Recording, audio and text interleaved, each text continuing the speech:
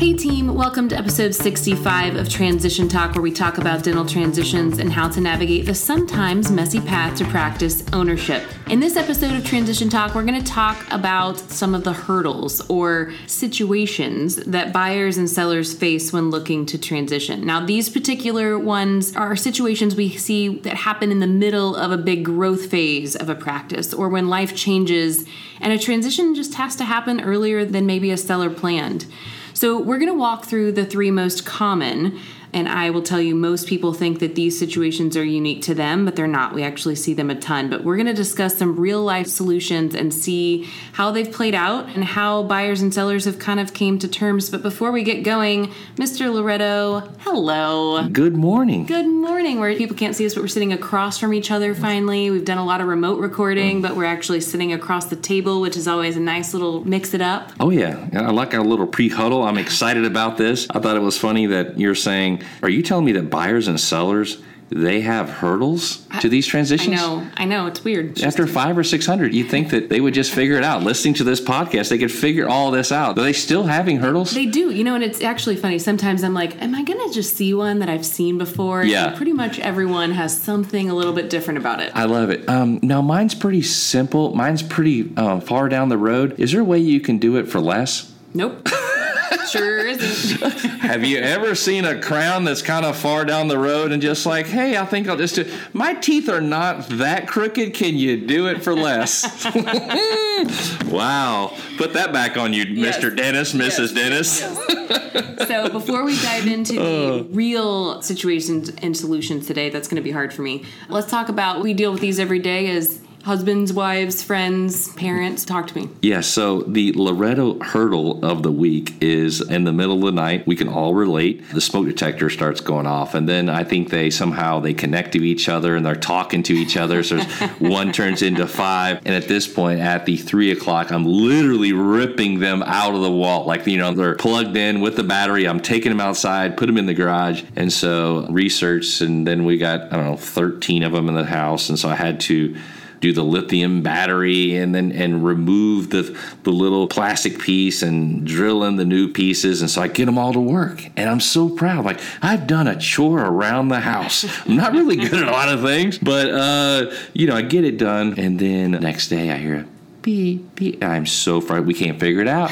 So you got to go look at them. You're standing underneath them trying to figure out where the beep beep's coming from. Well, what happened is I took 12 of them and we threw them in the trash, but there was one extra one, and Roxanne had just put it in the regular trash, like inside the house. So that little sucker was still going off. And of course, this is the next night, back-to-back nights. Now it's midnight. And let's just say I'm still happily married, but there was a chance that we were going to need some counseling earlier this week. But hurdles. We have to overcome them. Hurdles, yes. We've had, and I think this is literally something, there's real no solution to this. This actually probably is not applicable, but just the scheduling of like children and pickups. And I think there was a moment in time when I thought when my kids were young that like if they just got older, things would become easier, and it just turns out that's absolutely not true. Like, you're not saving them from killing themselves every day, which is great, but then you're worrying about like pickups and drop-offs and appointments and parent-teacher, and then it's Red Ribbon Week next week in 2 different schools and 2 different themes, and one kid who doesn't like themes but wants to take part in the themes. So we don't have a lot of solutions in our home, but we've started reutilizing Google Calendars because we've had one too many mishaps with the whole like which parent is picking up. So we've restarted using those and making sure we have alarms and making sure we're like texting each other to make sure we communicated properly that morning. So how about this? Do you remember when your child is always asking you in carpool, why aren't you first? Oh. Shoot me for the stay home parent that gets to be first in line. I joke about it now because I was always last in line, coming about 80 miles an hour, pulling up at 3:15 if it was at 2:45 pickup, so I can take the kid home and actually still do some work. Yep. We actually had that conversation last week. So yes, first in carpool is not going to be Christy Radcliffe. Hurdles, girlfriend. We got to get over them. Therapy later. Yes. So let's get down to business. So we have 3 of these, and I'm going to set it up, and then I want to hear your kind of solution. So like I mentioned earlier, these are not your typical transition where it's old gal or guy looking to transition, buying 100%. We might have some transition issues. These are more like, I am in the middle, did not anticipate really having to transition at this time, but for whatever reason, we're doing it. And so how do I make this fair for kind of all of us? So in situation one, I'm a seller. I've got a practice, an established practice, does about 1.4 million. And because of growth and space and the situation, I built a second location, kind of a startup from the ground up, right? So I've invested building, finish out, let's just call it, $800,000-900,000, right? So more than your average startup, which is typical in these like second location kind of finish outs. And now I've got a buyer who's coming in. Maybe it's my associate, maybe it's outside buyer, and they're wanting to buy in. And the question that we get is, okay, how do I value this thing that they're going to be buying into? Because I have just personally gone in and did a build out and I've built it from the ground up and I have blood, sweat, and tears in this new startup. It's not really fair that the buyer just gets to come in and because it hasn't really lived into its potential, they're just getting kind of by this $1.4 million practice that I've kind of established. So how do we do that and how do we account for the investment but not kind of make that buyer pay for that future opportunity that they're going to kind of be there to see come to fruition? First of all, it is a massive hurdle. And typically this is a situation where they were not prepared for that person to walk in the door. So just play with numbers because I'm a numbers person. The $1.4 million business, let's just say for simplicity, is worth 1.1. And then this seller says, wow, I'm kind of tapped out of this area. I'm going to go do something else at this other location. And now again, it could be a lease project that may be $500,000, $550,000, $600,000, or it could be a building project that they bought maybe inexpensively but finished out and they've got an $800,000-900,000, like you said in your example. And so when you look at the value of that second quote-unquote startup, it's really hard to measure because especially if it's brand new and there's literally no patience, it's just the assets. And so the buyer is basically looking at this going, well, 1.1 million is my value. The practice hasn't started over there. And if I bought half of that, and let's just say it's another 400,000 because it was an $800,000 number, would I pay 1.5, or in this case, 800 plus 1 will be 1.9. Would I pay $1.9 million value on the 1.4? And the answer is, I don't know. I mean, if you can see the opportunity in that practice and we know that we had to go build that space for chairs and for growth and the first location was limited, then absolutely, I think you have to strongly consider. You've got to really look into those numbers, look at the marketing, you got to see that whole story. So again, don't just run away from it. We just need to hear the story. It could be an example too where the practice has just maybe only been there for, let's say, a year. Mm-hmm. We've got a little production run on that. We've got could be a ortho practice where you've got maybe 600 to 700 already in ortho production. Collections haven't, crept up yet. Maybe you got a GP practice where it's already starting to get 50, 60 new patients a month in that first year. Then you have to see that as an investment. And you got to be willing to, quote unquote, pay for that investment. So there are times that we absolutely will say, pull the trigger and to go ahead and do that. Yep. And I think there's kind of two kind of realms here, right? It's either if it's new, if that new second location is truly like maybe just finished and we don't have any of that history, it can be, hey, I'm going to pay the value of what the practice is, that original kind of 1.4 practice, whatever that value's at, plus half the debt that's been spent on kind of that building, especially if you're going to be buying into the buildings and the real estate, right? That's easy. The challenge comes to when you kind of do have a little bit of runway. It can make a clearer picture, but it can also maybe make it muddy because maybe you're 2 or 3 years out. So seller, you still got some debt that you're paying off. Buyer, you're like, well, I don't want to take on the debt because now it has some runway and I can see it. But so you got to kind of have to, like Charles said, you got to look at the whole picture and say, what is this opportunity? And as a sellers, you have to realize that what a buyer is going to be able to go to a lender and get might be limited, right? Because a lender has a box that they have to be in and they have to kind of look at what's existed. And so maybe you have to be a little bit more flexible in kind of maybe how it's financed or what it looks like. I mean, there's always the option to wait, right? And we'll talk about that again here in a second in our situation too. There's always the option to just wait and see what happens.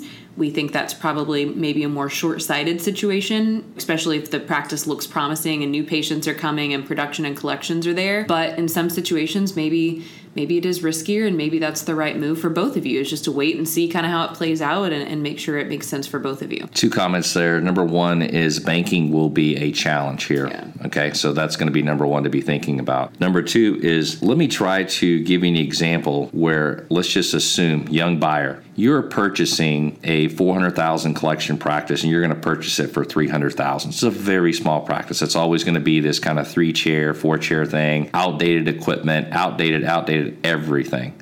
Okay, so we paid $300 for something that's $400. Within that first year, you recognize that there's a lot of upgrades and changes. So you change out X-ray unit, you change out chairs, you change out flooring, and now you've put in $300,000 within that first 1 to 2 years. What's really the difference? You literally, in this example, have spent $600,000 for something that was doing $400,000. So you had to make that investment for the growth. Okay, it's the same concept when something is brand new that you're looking at maybe on a partnership and this, kind of first example that this person has built. You kind of came in a little early, maybe a little bit wasn't expected. So we built the thing to happen. Okay, so all I'll just say is let's just be open-minded about it and know there's going to have to be some flexibility both on buyers and seller, and especially knowing we're probably going to have some banking issues on that situation. Yep, absolutely. Now, situation 2 is a little bit similar, but it's when a seller has a space, they've built a new building and finished out within the last 1 or 2 years. New buyer wants to buy the building, but seller hasn't seen a return in that, right? So there's either been a new building or a complete renovation. It's kind of one space. We're not talking so much about a new practice startup, but more the actual space, right? Yep. And the buyer's buying into the practice, but there's kind of been this investment that the seller has made that they probably made the decision a couple of years ago to say, hey, I'm going to make this investment because I'm going to be able to see this return over a period of time. I don't want to just sell the building yet. Like, I need to get some return out of it first. And so how does the buyer get comfortable with that? And then what kind of can the seller do to kind of feel like he's giving to the buyer as well versus kind of just saying, hey, you can't buy into the building, you got to pay me a lease. Like, what does that look like? Yeah. So on that situation, so we just expanded. In this case, we went from the guy maybe owns the building, but we're going to renovate the building and make it much nicer. And so went from a 4 to 5 op to call it a 10 op type practice. And maybe the seller was really smart of how purchase maybe some of the equipment. And so maybe it's not necessarily the equipment was so expensive. It was maybe just the finish out. And so one of the ways, and from a building standpoint, when the buyer's coming in, one of the ways to kind of balance that out that's fair between both buyer and seller is just for the seller to establish that there's going to be a lease in place in the buy-in. So that way the seller gets to recoup some of their time and their investment with going in before and after hours with building this building. And so we can at least let the seller recuperate some of the monies just from the lease between the two parties. But again, kind of goes back to that first example is we had to expand and we had to make the investment on even some of that equipment. So even now when the value comes in, if you look at this, maybe half the debt of the equipment, and then you look at the value of the practice, you may pay a little bit more. Mm-hmm. But again, back to number one, number two are so similar, is you are investing in a stock that may be a little bit overpriced, but you have the intel to know that is just about ready to explode. And so you can either do one or two things. You can jump in now or you can jump in later. And when you jump in later, you're missing out on the 5 reasons you own a business: income, tax planning, pension planning, and being in control, and obviously being able to recognize the equity that goes up in the stock. Because you hang around too long, the seller's like, well, hey, I gave you a chance to buy it before, but now I'm changing my mind. Yeah. Okay. Hey, I had to give you a chance before, but maybe I just want to sell to private equity because this is now a $2 million machine, and I can't help it that you second guessed this idea 2 to 3 years ago. But now we're running a $2 million machine. I'm not going to give you that price as it was before. So you've got to know there's some risks there, and you've got to, at some point, be able to overcome that risk and become an owner in this thing. Yeah, and I think, in the valuation world, when we see this a lot with partnerships, right? We'll see historical numbers are pretty stable, and then they have a renovation, they add a couple of ops, they kind of redo their building space, And then kind of the practice kind of starts to grow. And what we do a lot in the valuation world is we'll say, well, we're going to value it right before you made that investment. And then we're going to add that equipment that you added, right? Add your investment on top of the valuation so that seller kind of doesn't lose out on the fact that there was this investment made that really hasn't been able to kind of prove out in profitability in the future. And I think for a seller, if it's a building cost, right? As an owner of both a building and practice, especially if you're 100% owner, those two things are probably melded in your mind, right? Like I've just spent a bunch of money on the practice and building, and it's not like kind of bifurcated into the two assets that it is. Keep in mind that if you've just invested in your building, right, like the actual building, you have an asset, right, that you are not selling and that is probably higher in value than it was prior to you making that investment. And so the way to get that money back is through lease, right? Not that you're overcharging someone, but from a comparable lease standpoint, your lease space is finished out nicer than a comparable space, so you should get a premium rent for it, right? And the comps have to exist, and we still want it to be fair, and we still want it to be market. But that's kind of how you make your money back on investments in your building. And I think as a buyer, if I have to lease my space for a period of time, I'm okay with that, right? If I'm buying 100% of a building, a buyer wants to hold on to it, or a seller wants to hold on to their building for a bit, that's fine. Let's have a right of first refusal. Let's have an option to maybe buy it in 5 years or 10 years or whatever kind of that time period is that seller wants to hold on to it. As long as you're paying fair market value, it's okay. There are a lot of people who never own their buildings and are very successful. And so, do we want you to own it if you can? Sure. But if you can't, it's not, in our opinion, it's not a reason to walk away from a successful practice just because you can't buy the building. So I just think that's important to kind of talk about as well. Awesome. I'm with you. And just a lot of times these sellers will take out a loan and it could be all in one loan. So you're just simply pulling out the equipment out of maybe that financed amount. So if it was $800,000 and $200,000 of equipment, then it was just that equipment. That's the dollar amount that we will add to the quote unquote agreed upon valuation. Yep. The other $600,000, the finish out and all the other things, that's truly, you would recoup those types of investments in the lease, as you said. Yep. So those two are probably partnership or kind of recent investment, someone selling kind of in the middle of a growth phase or kind of a reinvestment in the practice. This third situation is more about probably 100% sale, and more so that the seller is selling because they want to go do something else, right? And I, as a buyer, am coming in, and maybe that something else feels risky, right? They're doing something else that's not just riding off into the sunset and kind of retiring. So I want to talk about some of those real life kind of something else's that we've encountered and kind of how buyer and sellers have done that. So I'm going to start, I'm not going to go in the order we talked about, but I'm going to start. We had a practice that was in a very, very urban area, right? So one of those urban areas where a 2 or 3 mile, 5 mile non-compete is really all you need. People don't travel far to go to another dentist. And this particular seller had a practice that she had bought 100% of probably, 5 years ago, let's call it. And it was all PPO, not any fee for service. And after owning that practice for a period of time, she kind of realized, I kind of want to do another type of dentistry. I want to have another type of practice. This practice was profitable. It was good. She just kind of saw herself somewhere else long term.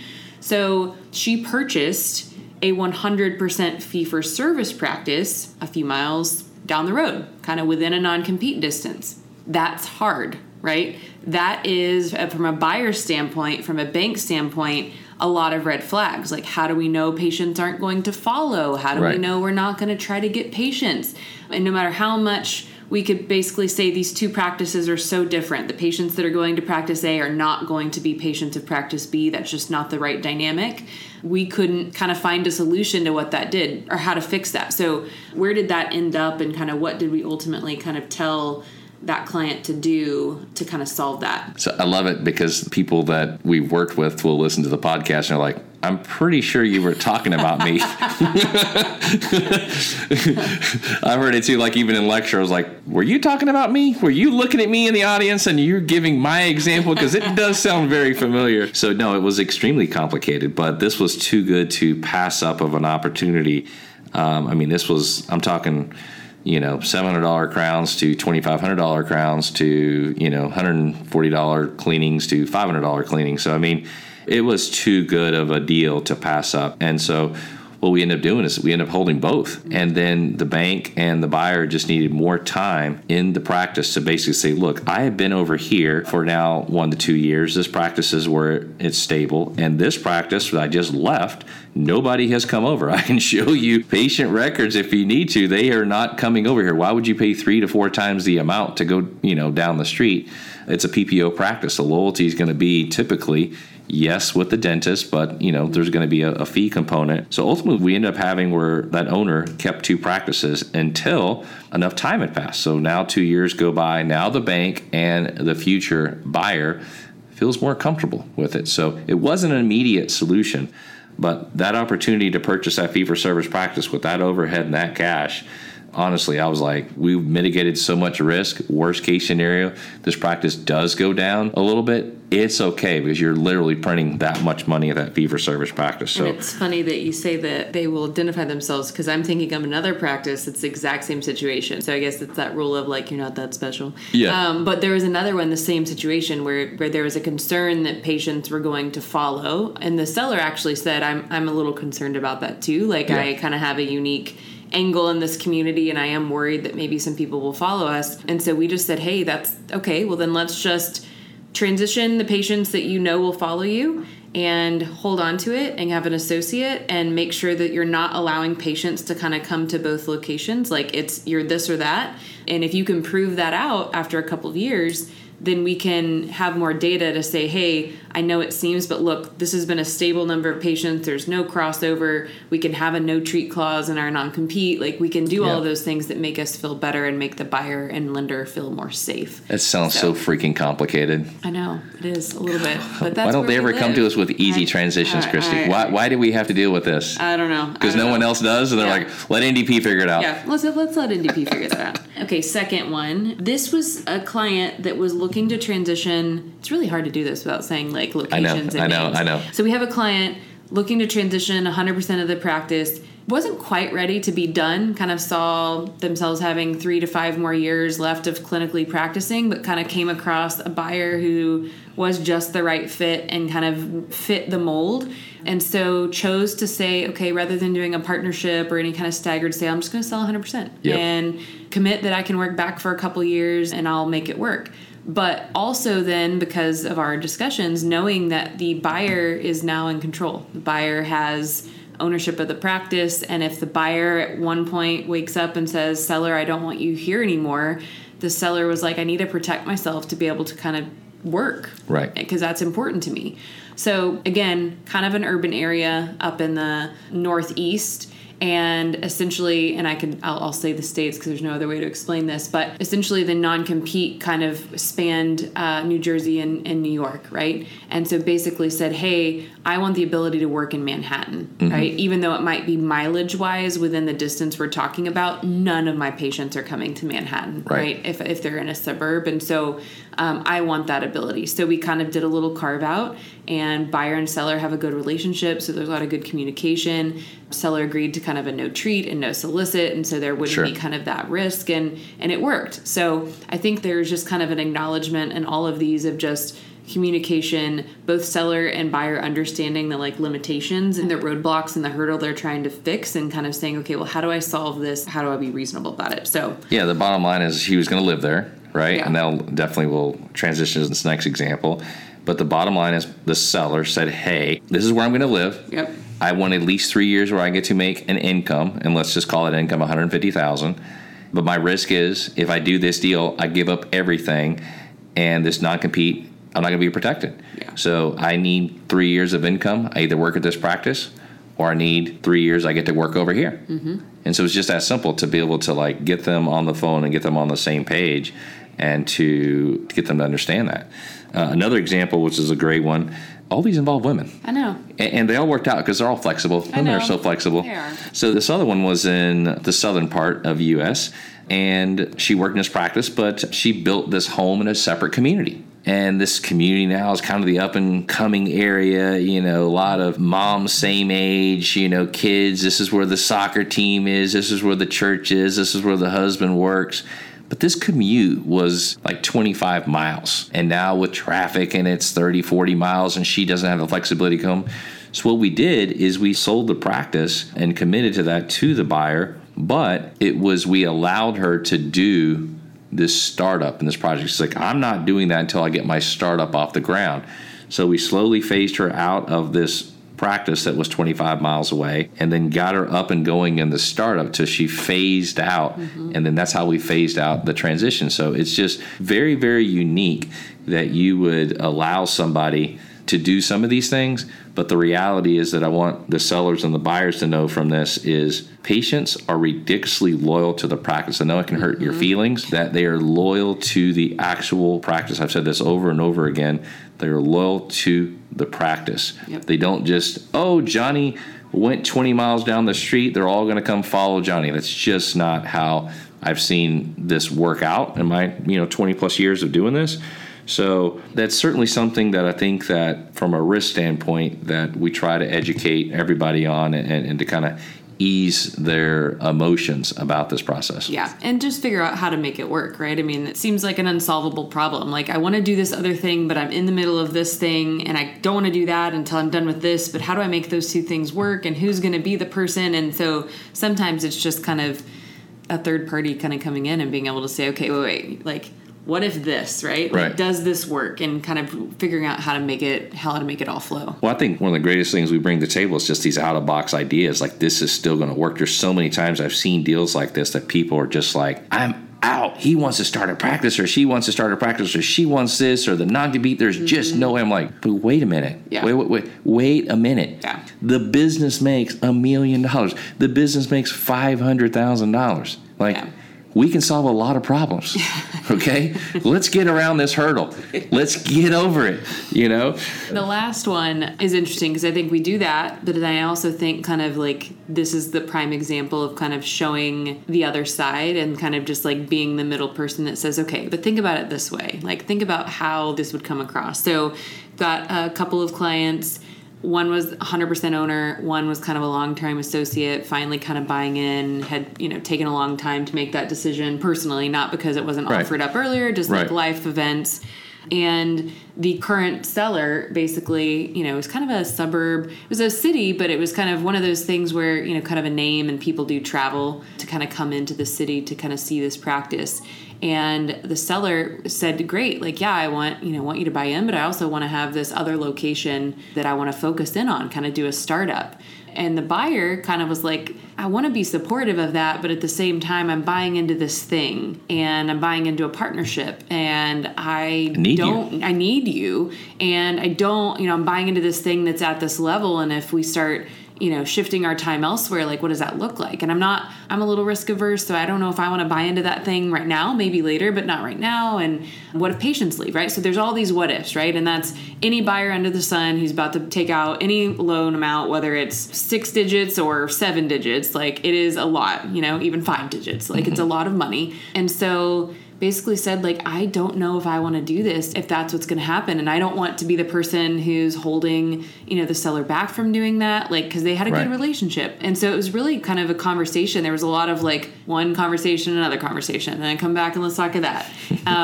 Essentially what we kind of came to is like, hey, seller, like, let's put the shoe on the other foot, right? This is kind of the concern and this is why. And I think it's a valid concern. Definitely. And it was kind of like okay, well, and what we ultimately came to is like, what if we just put that plan on hold for a certain number of years so that we can be sure that like the practice and the debt service and all these things are achievable and give that comfort to the buyer? Because what we know, right, and you and I know, is that once a buyer is in the position of ownership and understands that the cash flows work and the debt works and like that they're there, they become able to see kind of the bigger picture of like, well, maybe I do want to buy into like another location or expand or whatever. But it's hard to see that when you've been associate and everything you have comes in your bank account twice a month, and how am I going to take on this debt and what's that going to look like? So even though we show the numbers, it can be hard until you kind of get in the groove of doing that for a couple of years and being an owner. So it was a lot of talking, but it goes back to the loyalty of the patient.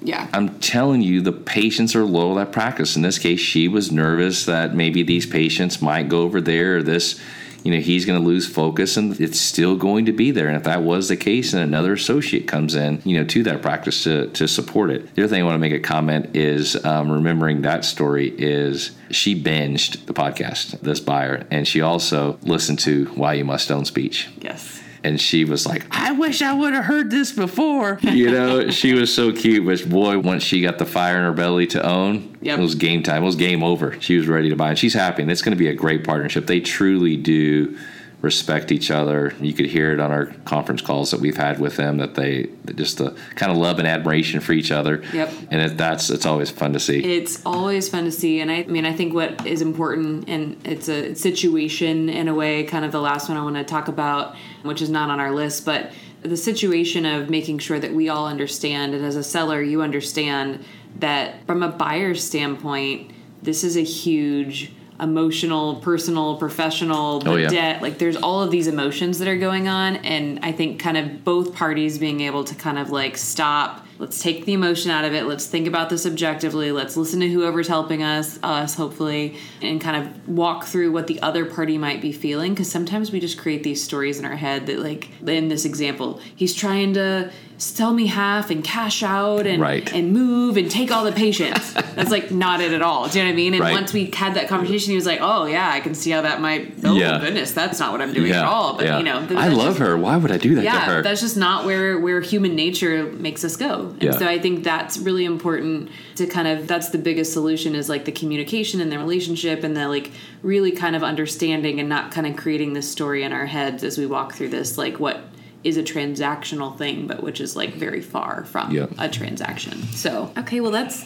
all I got today. I feel like awesome. Those 3 good ones. Definitely. Hopefully these help at least understand kind of some of the hurdles you might see, especially if you're looking for a practice, or maybe you're a seller in the middle of an expansion and thinking about bringing on an associate or bringing on an owner. There's not one way to transition. Some are more complex than others, and some seem to have roadblocks that we feel like we just cannot get around.